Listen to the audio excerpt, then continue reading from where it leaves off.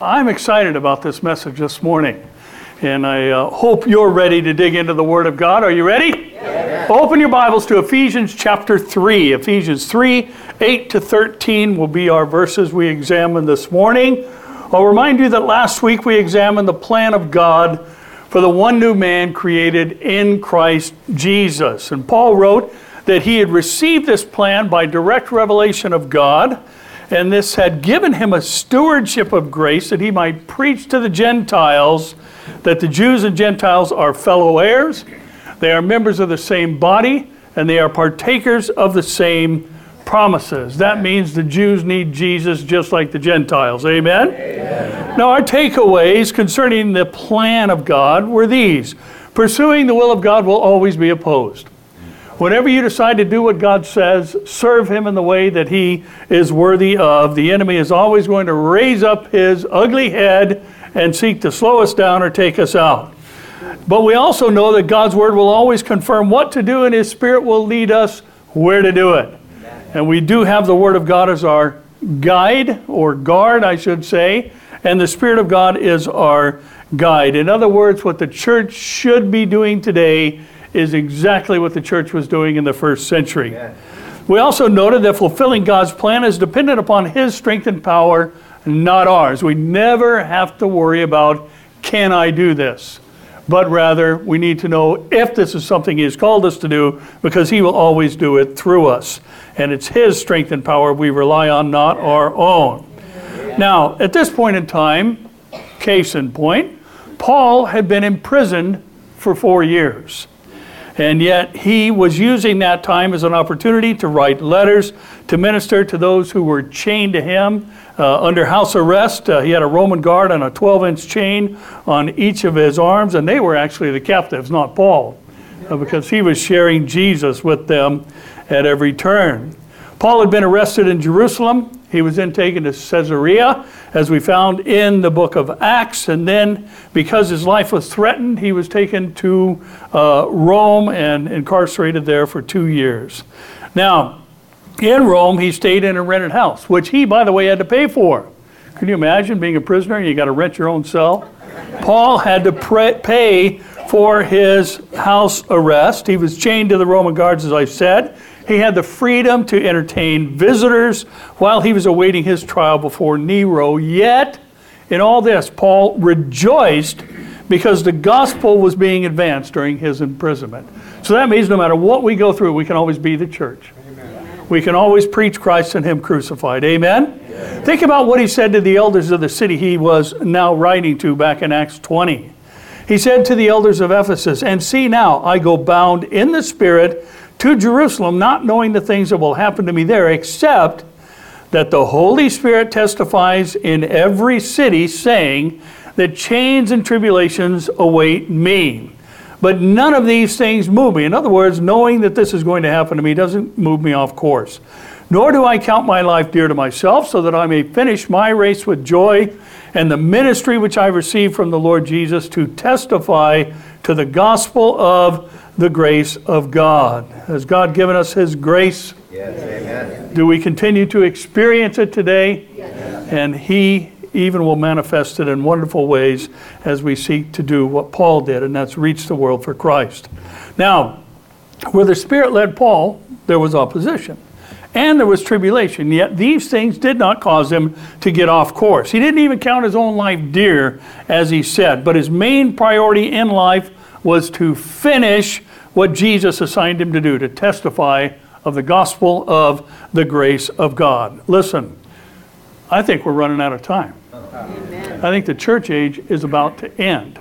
I think we need to tell people about Jesus all day, every day, even people we've told about Him before, even people who have rejected Him, maybe even 1,000 times. We'll tell them again, because it's only Jesus that can save their soul. And we are in a transitional period, I believe, prophetically, in this season of church history, in that we need to be looking up, for our redemption is nigh. We need to be reaching out because our redemption is nigh, and we know what's going to happen during the tribulation is unlike anything that has ever happened on the planet before. Jesus said, if I don't come back and stop it, it's going to kill everybody. That's what it means when he says no flesh would survive. So Jesus is coming back. Good news, we're coming with him. Yeah. He's not coming back for us at the end of the tribulation. He's coming back with us at the end of the tribulation. We don't have an appointment with the tribulation, for we haven't been appointed to wrath, but to obtain salvation through Jesus Christ our Lord. So maybe today we'll meet him in the air and forever be with him. Right. But I do know this for sure. One of these mornings when we get up, it's going to be that morning. It may not be today, but it could be tomorrow. It may not be tomorrow, but it could be the day after that. We are living in a time where time is a very limited commodity. Now, last week we unveiled the plan that God had not made known in ages past, but is now revealed through the mystery, which is the church. And he did this through the holy apostles and prophets. Now this week he's going to give us the purpose of the plan. Where we unfolded the plan last week, today we'll see the purpose of God's plan. Now in 1 Corinthians 11, 17 to 22, we'll find some wisdom here, where Paul says, "Now in giving these instructions, I do not praise you, since you come together not for the better, but for the worse." In other words, your gatherings aren't for the things you're supposed to be doing, but they're for lesser things, worse things. He says, first of all, when you come together as a what? Church. A church. He says, "I hear that there are divisions among you," and in part I believe it. He said, "For there must also be factions among you, that those who are approved may be recognized among you. Therefore, when you come together in one place, it is not to eat the Lord's Supper. For in eating, each one takes his own supper ahead of others. One is what? Hungry, and another is drunk. What? Do you not have houses to eat and drink in? Or do you despise the church of God and shame those who have nothing? What shall I say to you? Shall I praise you in this?" Paul says, "I do not praise you." Now, Paul's instructions to the church at Corinth were strongly worded because their actions were denying the one new man that Jesus had created through his death, resurrection, and ascension. He says there are schisms in the church. That is translated as divisions, and that means a split or a gap. And we hear about church splits all the time in these days, right? Yep. He says there's splits and gaps among you, and he said that's because there are heresies, and that's a transliterated word. The word in the Greek is heresia, and it means heresy. It's translated as factions here.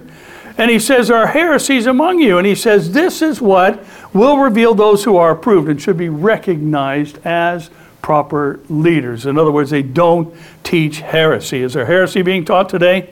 Yeah. Yes, there is, sadly. Not here. Amen.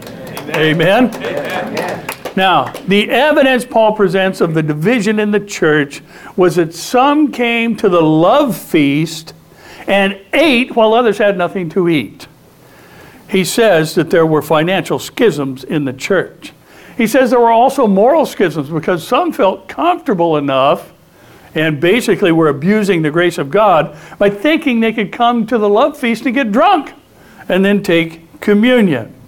Paul says you're doing these things when you're supposed to be coming together as the one new man in Christ. And remember, Corinth was predominantly a Greek church, obviously, because it's in Greece. And it reminds us that the Greeks thought everybody but the Greeks were barbarians. So that tells us that much of the schisms that were in the church were ethnic in nature. And our title this morning is something that every Christian is looking for and should be desiring and wanting to be a part of. And it is what Jesus came to establish through his death, resurrection, and ascension. And that is, here's our title. You ready? Yeah. The perfect church. The perfect church. Now, I've heard this said it myself over the years. If you find the perfect church, don't join it because you'll ruin it. Now, in thinking this through, and especially studying this week, I say, if you find the perfect church, join it. Be a part of it, because every church is going to be filled with imperfect people. Amen. But the plan in and of itself is perfect, because the one who is the head of the church is perfect, and that's Jesus. Amen? Amen. Now, Jesus even said in the Sermon on the Mount in Matthew 5:48, therefore you shall be what? Perfect. That can be mature or complete, just as your Father in heaven is perfect. Does Jesus have the complete plan for the church? Yes. Is it perfect? Yes. Absolutely. And yet Corinth was a church filled with imperfect people, just like every church today. But listen, Paul didn't hide behind that. Paul didn't say, well, you know, people will be people, boys will be boys kind of thing. He called them on the carpet. He said, you guys are totally missing the mark. I'm not going to praise you. I'm not going to speak words of kindness to you. I'm going to call you out and tell you to straighten out these things. And listen, just because every church today is filled with imperfect people, we can't hide behind that either. Where'd you go? Listen, this is just a general message. I'm not pointing fingers at anybody here today. That's how we're teaching the text, right? Now listen, we are the one new man. Yes. And would you not agree that how we act, how we treat each other, how we reach out is communicating something about the head of the church to the community we're in? Yes. And that's what we're talking about here today. Christ is still the head of the church, amen? Amen. And therefore we are communicating something to those around us about Him. And that's true of every church in every city and country around the world. Now in Romans 12, 1 and 2, and by the way, this is a long introduction, so we will get to the message in a half hour or so. Romans 12, 1 and 2 says, I beseech you therefore, brethren, by the mercies of God, that you present your bodies a living sacrifice, holy, acceptable to God, which is your reasonable service, and do not be conformed to this world, but be transformed by the renewing of your mind, that you may, what's the next word? Prove what is that good and acceptable and perfect will of God. Hebrews 12, 22 and 23 says, but you have come to Mount Zion and to the city of the living God, the heavenly Jerusalem, to an innumerable company of angels, to the general assembly and church of the firstborn, who are registered in heaven, to the God, the judge of all, to the spirits of just men made perfect. And then Revelation 3, 1 and 2 will add this, and the heading over this section in Revelation 3 of the letters to the seven churches is Sardis, was known as the dead church. So Jesus said, say Jesus said, to the church at Sardis, these things says he who has the seven spirits of God and the seven stars. I know your works, and you have a name that you are alive, or your reputation is that you're alive, but you are what? Dead. Be watchful and strengthen the things which remain that are ready to die, for I have not found your works, what? Perfect before God. Now listen, I don't believe that the Bible teaches the doctrine of perfectionism. Otherwise, the Bible wouldn't say, he who began a good work in you will be faithful to complete it until the day of Jesus Christ, until we're in the presence of the Lord. Only then will we see Him and be like Him, for we'll see Him as He is. Yes. But I do believe that as those who are in Christ, who is perfect, we as the servants of Christ ought to pursue being like Christ by the power of the Holy Spirit. Now Jesus is the founder and the head of the church. Yes. Jesus is God. Yes. God is perfect. Amen. And we're supposed to be like Him. That's what our name means. Christian means Christ-like. Yes. So we have to have an object that we identify with in order to pursue it. And according to Jesus, His plan and model for the church is perfect. And the fact that imperfect people try and follow the plan and don't always do so perfectly and aren't always successful at it doesn't change the perfection of the plan.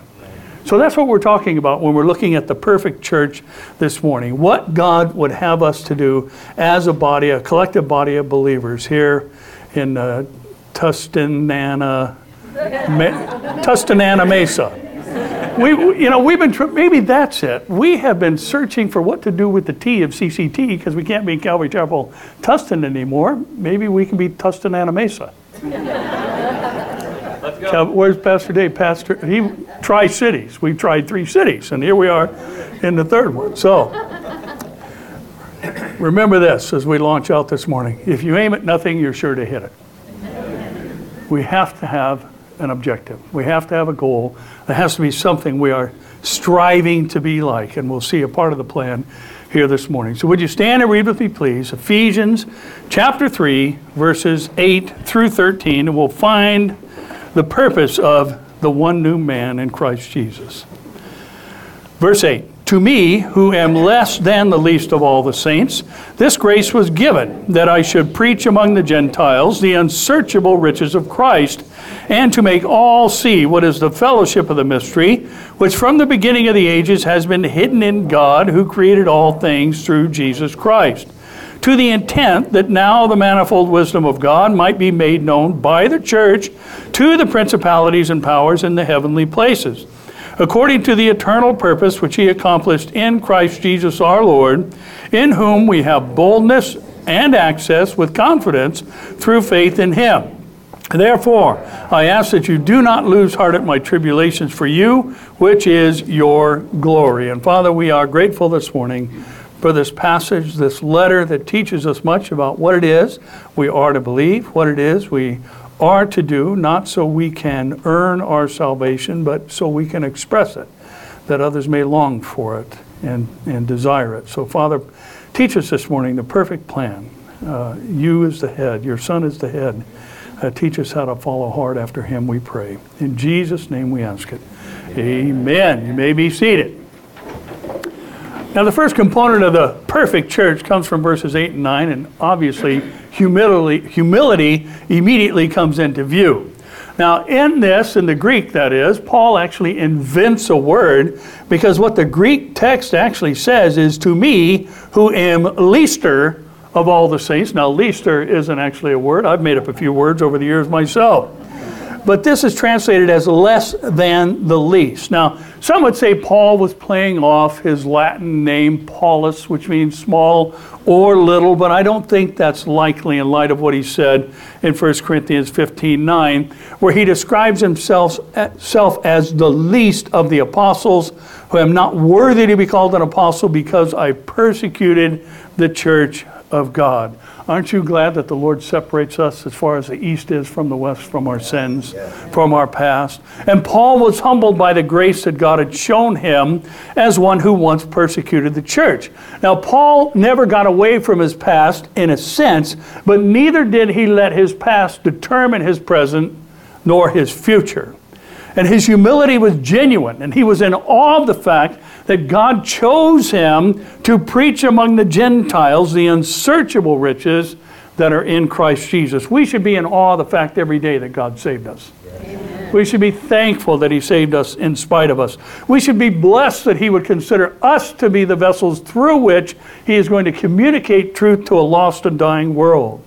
And commentators and translators have tried a multitude of ways to explain and define the very lengthy Greek word anexkeniastos, which is translated as unsearchable. So rather than list all the different offerings of the translators, I think we can best understand unsearchable through Job 9:10, which says, he does things past finding out. Yes, wonders without number. You're never going to come to the end of the things that God can do, because he can do anything, and he does them all well. Amen? Amen. And Paul counts among the great things without number that God can do his own calling. He says the riches of God can't be numbered, for they are infinite. And as I said at the outset, his humility is clearly an attribute that is displayed in our text, but it's what humility causes him to do and write that will take us to our components of the perfect church. Paul says that his mission was to make all see, for everyone to know, the mystery of the one new man in Christ Jesus, created from Jews and Gentiles. He points out that this mystery was the plan all along. He says it's even from the beginning of the ages, when God the Father created all things through Christ Jesus. You'll find that in the parallel chapter of Colossians 1:15-17. All things were created by Jesus. There was nothing that was created that wasn't through him and for him. And he is before all things. Amen? Amen. And within God's creation was the hidden mystery of a new race of people that would come from every tribe, nation, and tongue, and ethnic background and station of life. And he calls it the church. Now here's the first component of the perfect church, and it comes from the content of our text rather than the context of our text, even though we're not going to depart from the context. Here's the first of our three. You ready this morning? Yeah. Listen, the perfect church believes and teaches that the Bible is the inspired and infallible Word of God. Right. Amen. The perfect church, the complete church, the mature church, the church that Jesus established, believes and teaches that the Bible is the inspired and infallible Word of God. Now, you might be thinking, how'd you arrive at that from these verses? Well, the answer is this. Look at what Paul mentions here. He mentions the grace of God. He mentions the gospel of God. He mentions God's plan to save the Gentiles and the Jews and make them one new man. He speaks of the unsearchable riches we have in Christ. He wants the world to see that Christians are Jesus' disciples. He mentions that God created all things through Jesus. Where do we find these things? Go back to Genesis 3:15. I will put enmity between you and the woman, and between your seed and her seed. He shall bruise your head, you shall bruise his heel. That's the first preaching of the gospel. It is called in theological circles the proto-evangelicum, the first preaching of the gospel message, and it was preached by God himself. What about grace? Go back to Genesis. Genesis 6:8. Noah found what? Grace. Where? In the eyes of the Lord. Genesis 12:3. Here's a promise of blessing. I will bless those who bless you and curse him who curses you. And in you, Abram, all the families of the earth shall be blessed. Now, Genesis 1:1, obviously one of the most important verses in the Bible. In the beginning, God created what? The heavens and the earth. Everything Paul said about the mystery now revealed as the one new man, the church, was biblically based. He mentions the gospel found in Genesis 3:15. God, the creator of all things, Genesis 1:1. Through the descendants of Abraham came the Messiah. Through the Messiah, all the families of the earth can be blessed, whether you're a Jew or a Gentile. And the reason Noah was saved from perishing in the flood was because he found grace in the eyes of the Lord. Paul had received grace. Paul wanted to know and others to know and experience the blessings of Christ. Paul did not shy away from the fact that God is the creator of all things, even though Greco-Roman culture that he lived in believed otherwise. They believed there were multiple gods that participated in setting all things into existence. There is one God, and he is the true and living God, and he has a name, and his name is Jehovah, and he is the only God who can save. Amen? Amen. Now, the doctrinal principles Paul mentioned here were founded in Genesis. So that tells us, since at the time of Paul's writings, some of the things he was quoting or referring to were thousands of years old, that tells us today, thousands of years after Paul wrote, we need to be careful about anyone, any group who says the Bible has grown outdated and it is now antiquated or out of step with culture. Listen, the Word of God is not supposed to be in step with culture. Amen. It is supposed to tell culture to watch your step, how you are to walk and how you are to live in order to please God. I don't know why so many people today have a problem with saying we ought to live to please God. After all, Jesus said in John 8:29, I always and only do that which pleases the Father. Yes. Aren't we in Christ? Yes. Aren't we supposed to be like Christ? Yes. So if Christ only did what pleases the Father, shouldn't we? Yes. Why is that so problematic for so many today? Well, because they're out of step. They're out of step with the Word of God. And listen, the Bible is the Word of God. Amen. Amen. God doesn't change. Right. So the Word doesn't change. And it's the same yesterday, today, and forever. And listen this morning, if the Bible is subjective, as many propose it to be today, who determines what parts are valid and what parts are outdated? Who's going to make that decision? Now, I've met some wonderfully smart people, but I've never met anyone who is even remotely close to being as smart as God. And we've said it before, we need to remind ourselves frequently, God's smarter than all of us. Like by a way bunch. Right? Now, we've mentioned this before. This just popped in my head yesterday. We've talked about the principle. It's a scientific principle called irreducible complexity. And basically, it means that biological systems that supposedly have evolved did so through small successive modifications, and then, simple life became complex life. Well, irreducible complexity says that's impossible, because there is a complexity that's necessary for advanced life forms, and you can only back up the evolutionary chain so far before life isn't sustainable or isn't even possible. Does not the Bible present to itself to us as living and powerful? Is it not a living organism?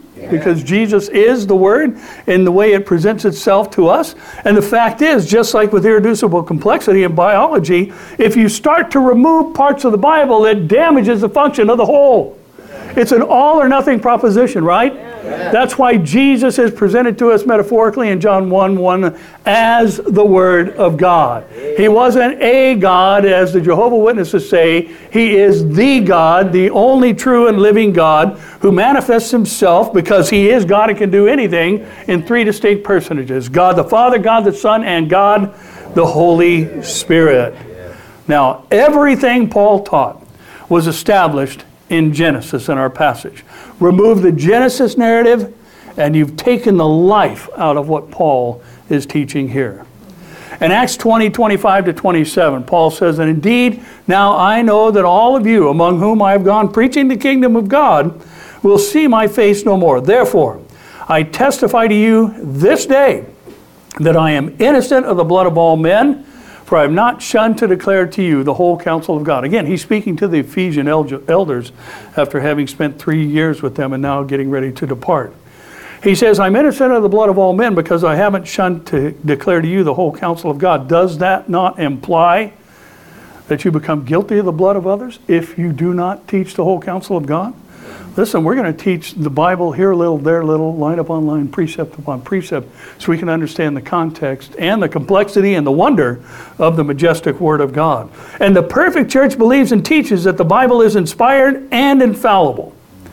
And that keeps us innocent of the blood of those in our communities who choose perishing over eternal life. And people make that choice every day. Amen? Amen. Now, 10 and 11 will give us our second component of the perfect church, to the intent now the manifold wisdom of God might be made known by the church to the principalities and powers in heavenly places, according to the eternal purpose which he accomplished in Christ Jesus our Lord. Now remember, Paul's in one of his famed literary parentheses that began back in verse 2. He said in verse 1, "For this reason," and then he says in verse 14, rather, "For this reason." He returns, gets back on topic, so to speak. Now, he, as we mentioned last week, was talking about his own calling and God's plan for his own life. And now we see him presenting the bigger picture, as Paul mentions that by the church, the manifold wisdom of God is made known to principalities and powers in the heavenly places. Now, the word manifold, the Greek word translated as manifold, gives us a hint as to exactly what aspect of God's wisdom he's talking about. Now, the word manifold can mean multifaceted. It can have multiple outlets or directions from a single source.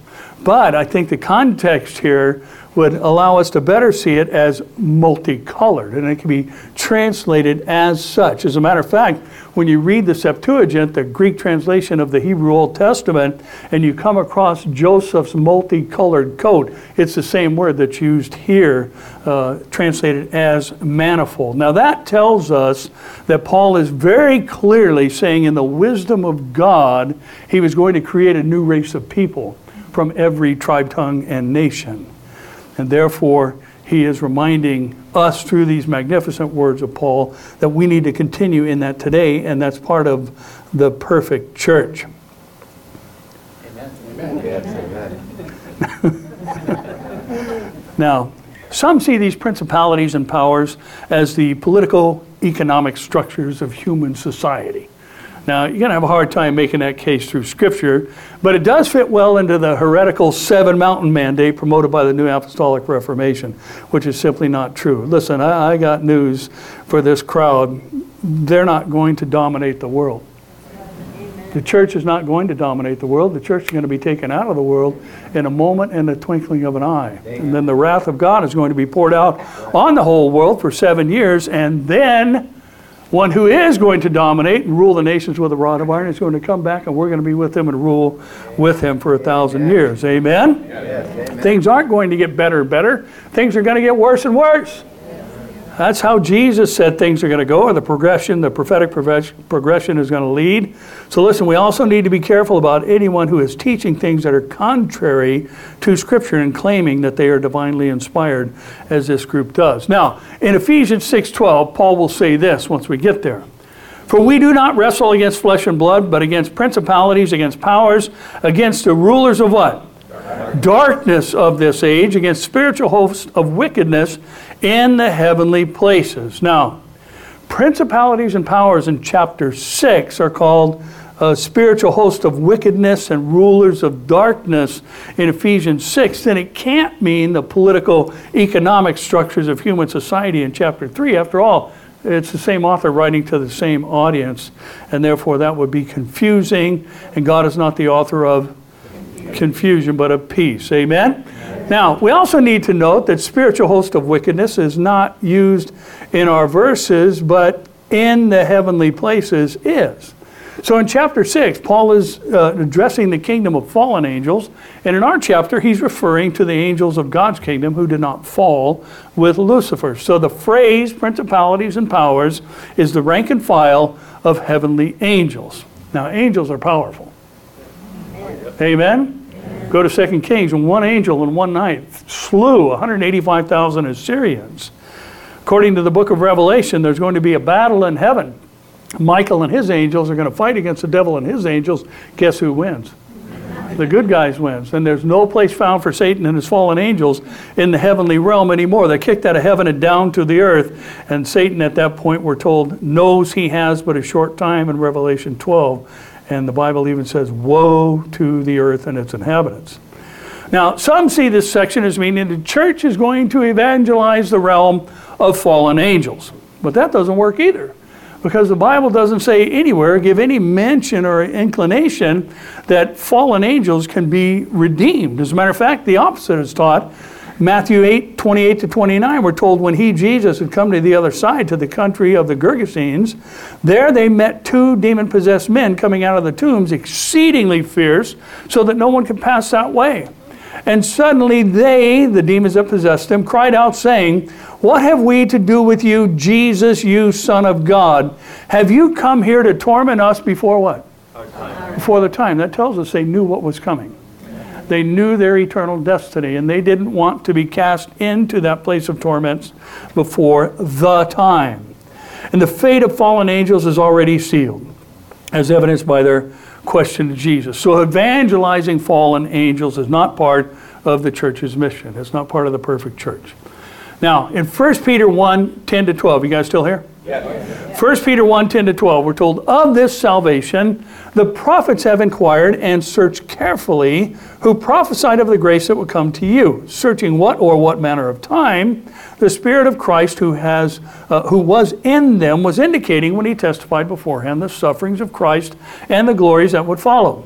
To them it was revealed that, not to themselves, but to us, they were ministering to things which now have been reported to you through those who have preached the gospel to you by the Holy Spirit sent from heaven, things which angels desire to look into. What an interesting phrase. Now, angels are not omniscient. They're powerful, but they're not omniscient. They're not like God. They're created beings too, right? That's why Satan in his claim, I will be like the Most High, he realized that he wasn't. He had to say, I'm going to exalt my throne above his, because he knew it wasn't. And he was seeking to become God or like God or be over God, and he isn't. He has an eternal destiny that's already sealed, and someday he's going to quit hassling us. Amen. Amen? Amen. Now, angels are not omniscient. They don't know everything. They are ministering spirits, but the whole new man thing was a mystery to them. And they looked at the church with wonder. And what part of their wonder had to be was that God would make men like Paul, who persecuted the church, and men like Peter, who thrice denied the Lord, his primary apostles at the birth of the church age. So what can we glean about the perfect head of the church and his perfect plan for the perfect church? Well, listen, here's the thing I think we need to make note of. Listen, this is number 2. The perfect church is a tangible expression of the love and power of God. The perfect church is a tangible, visible, touchable expression of the love and power of God. Now listen, if the ministering spirits in the heavenly places learn more about the manifold wisdom of God through the one new man known as the church, then shouldn't people around us be making the same conclusions and observations? If angels are learning more about God through watching the church and what God has done in the church, shouldn't our neighbors? Yes. I'm sorry. Did we say the final prayer already? Where'd you guys go? Now, Paul is going to say in a couple of chapters, husbands, love your wives, just as Christ also loved the church and did what?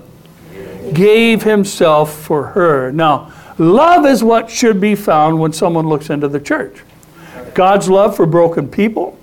The transformative power of God should be seen in God's reconciled and redeemed people. People ought to see that we're different.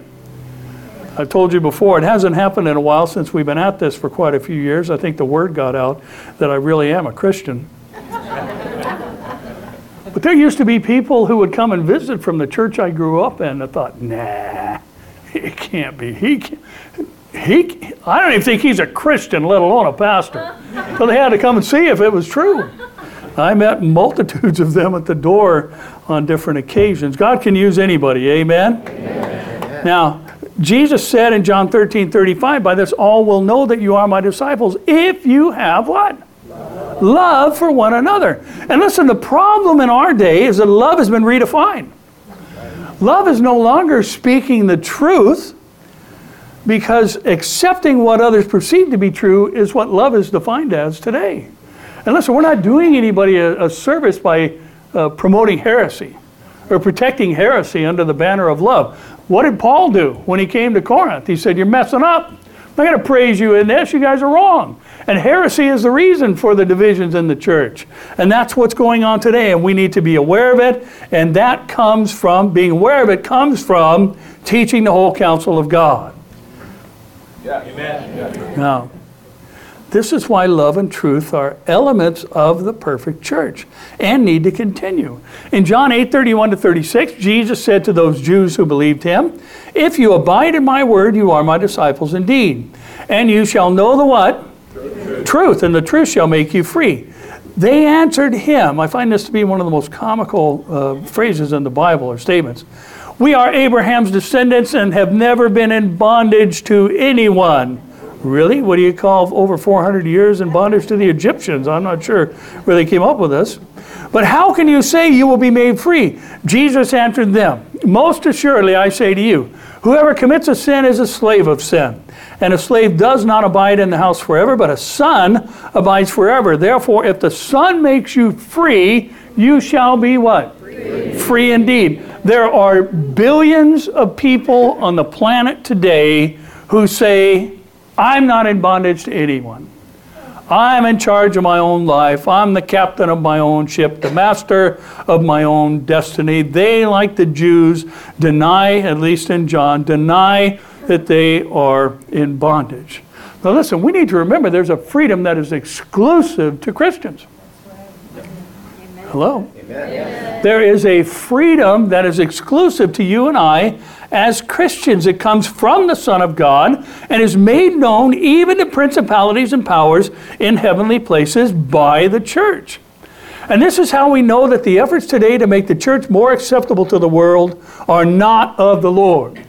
We're not supposed to be like the world. Amen. We're supposed to be distinct from the world. We're supposed to be different from the world. And it's not creating a church that is more like the unbelieving world that is going to draw them to the Lord. It is the differences, the distinctions they see in us, the confidence they see in us, the peace that passes understanding they see in us that is exclusive to us, that is going to make them realize, I don't have what they have and I want it. Amen.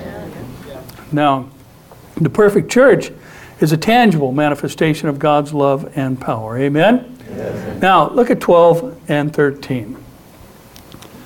Then Paul says, in whom the Lord Jesus Christ, or Jesus Christ our Lord, we have boldness and access with confidence through faith in him. Therefore, I ask that you do not lose heart at my tribulations for you, which is your glory. Now, what a wonderful truth this is here.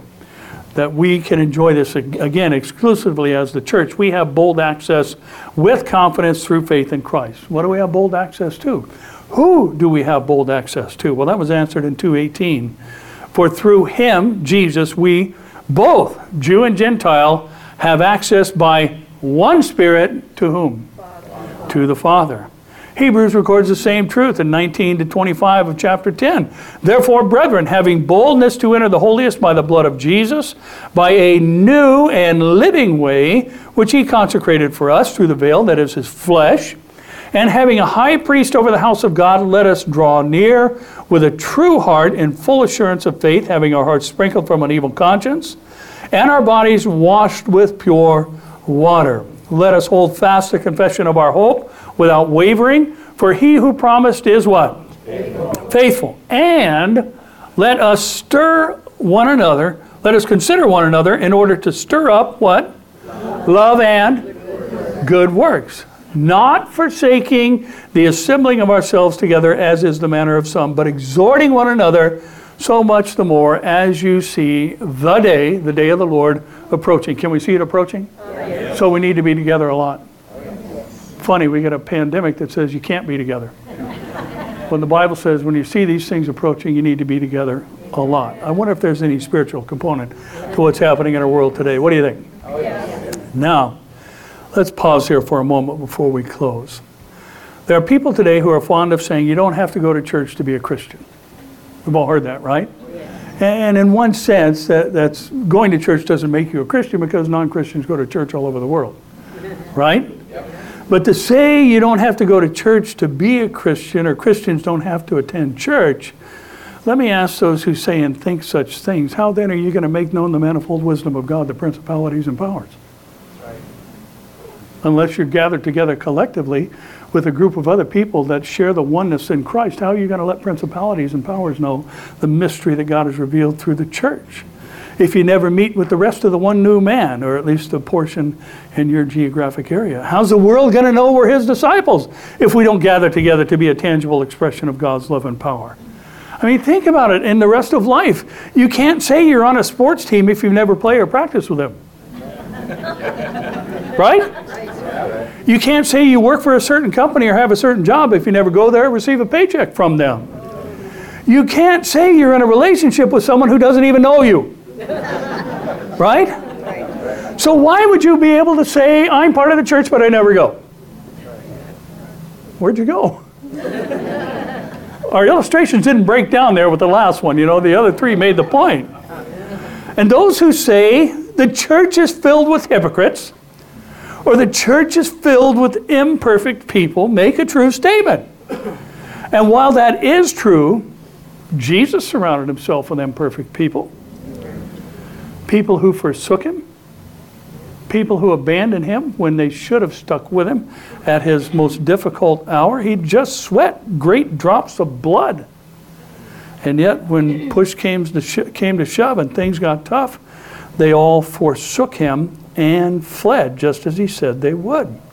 And yet, after he died, spent the weekend in a tomb, and resurrected, who did he go looking for? He went looking for those imperfect people. He goes looking for us too. Aren't you glad for that? Amen. Thank you. And here's the thing. This is one of my favorite parts about the New Testament. One of the most magnificent things that I find such great hope in. Even after 3 denials, Jesus picked Peter to give birth to the church age. Peter's the one who preached the first sermon. Peter's the one through whom God added 3,000 souls to the church at the first sermon. The one who probably went further than the others, even though they may have physically fled. Peter, when confronted, said, I don't even know the guy. Don't even know the guy. And the third time, he did it with an oath to validate what he was saying. And listen, one thing, J. Vernon McGee, who has just so many wonderful bullet statements that I'm sure many of us have heard over the years. He said this in a commentary I read, 25 years ago, and it stuck with me. And it was in regards to those who say you don't have to be a Christian to go to church, or you don't have to serve at the church, or any of those things. And his statement was this: the church is not for you, you're for the church. church is not for you. You're for the church. And, you know, we could expand on that and talk a little bit more about that and incorporate worship. Worship's not for you. Worship's for the Lord. Right? Yes. So I'd be super careful about criticizing worship because it's not what you like. Because it's not about you. It's about Him. Right? Now listen, we all have our preferences of music. You know, some of you, I have a broad spectrum of musical taste. I grew up with our home. My dad loved music too. And we would hear one day Mario Lanza blasting opera on the stereo. I love opera music. I love Andrea Bocelli. And then a half hour later, here comes the Doobie Brothers playing. My dad listened to anything and everything. I like hard rock music. I like opera. I'm not going to say anything about country music. But I like some of the country rock from back in the day, Marshall Tucker Band, Leonard Skinner, and stuff like that. But you know what? Everybody has musical taste, but listen, you can't throw that on top of worship. Because worship is an expression to God. Well, that's just not my style of worship. Well, what is your style of praising God? Of living to declare Him? Doesn't matter what our tastes are, right? Because we're here to exalt the name of Jesus. Amen. And listen, it's when we love in spite of our differences and in spite of our imperfections that the world knows that we are His disciples. And if we act like the world when difficulty comes, then the only conclusion the world can draw is you don't have something that I need. And you're no different than me. Now, back to our regularly scheduled message. In 8 and 9, Paul mentions Jesus Christ as the creator of all things. In 10 and 11, he says Jesus Christ is the Lord. In 12 and 13, he uses the phrase in Him in reference to Jesus Christ our Lord, the creator of all things. Now here's the last thing to look for in search of the perfect church. And it's beyond obvious. It's silly and overly simplistic. And it shouldn't need to be said, but it does. Are you ready? The perfect church is always talking about Jesus. The perfect church is always talking about Jesus.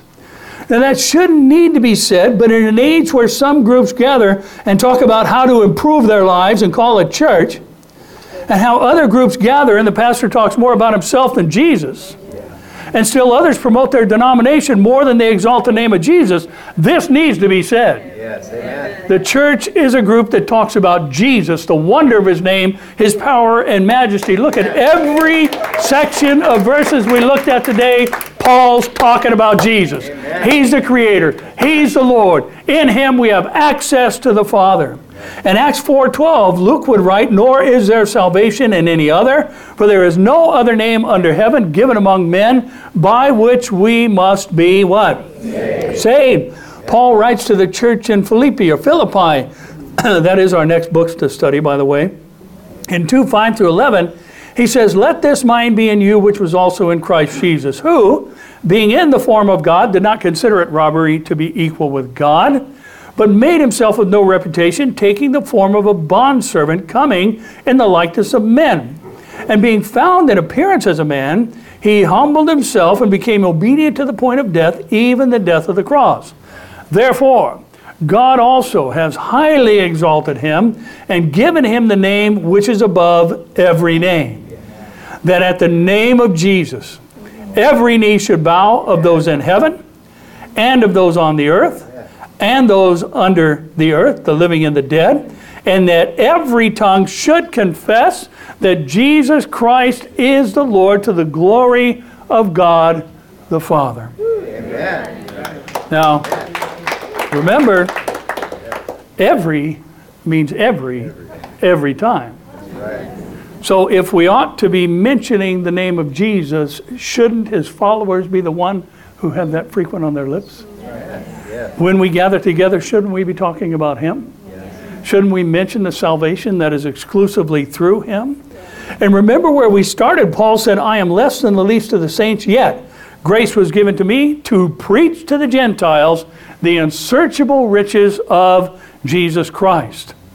And listen, we talked about this a couple of weeks ago. God distributes his gifts among the saints according to his will. 1 Corinthians 12:11 says. You can't go to a school of miracles and learn how to do them. You can't go to a school of prophecy and learn how to be one. Because these are things that God distributes according to his will. And we also have to remember that our collective mission is to preach Christ. Amen. To a lost and dying world. Because his is the only name by which one can be saved. Amen. So if we're going to get together, that's what we ought to be talking about. How are we going to reach this community? How are we going to display the tangible love of Jesus Christ in our midst and through our collective gatherings? How are we going to accomplish the goal of the perfect church, which is when people look into us, they say, hey, you know what? I experienced a love that I've not seen, or that I've been searching for, or that I've never found or even knew that existed. And boy, there's a lot of people who don't know what true love is in our world today because it's been redefined. There's people around us every day, all day, who need to hear about Jesus. Amen. And listen, Paul closes his parentheses. We're not going to say much because we'll talk more about it next time. He says, don't lose heart because of my tribulations for you. He said, because actually my tribulations are part of why you've received salvation, or your glory is how he puts it. And listen, if I hear one thing more than any other in my travels, it is, I can't find a Bible teaching church.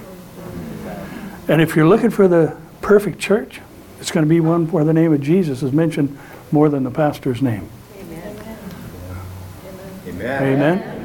That's why Spurgeon said, follow the master, not the pastor. Now, and when that is true, you'll find that Christ is actually the head of the church. Yes. Any church you visit is going to be filled with imperfect people Amen. trying to serve a perfect Savior. It will be a loving place. It will be an empowered place. The word will be respected and dissected, not redacted and disregarded. And don't lose heart, because in this life we'll have tribulations.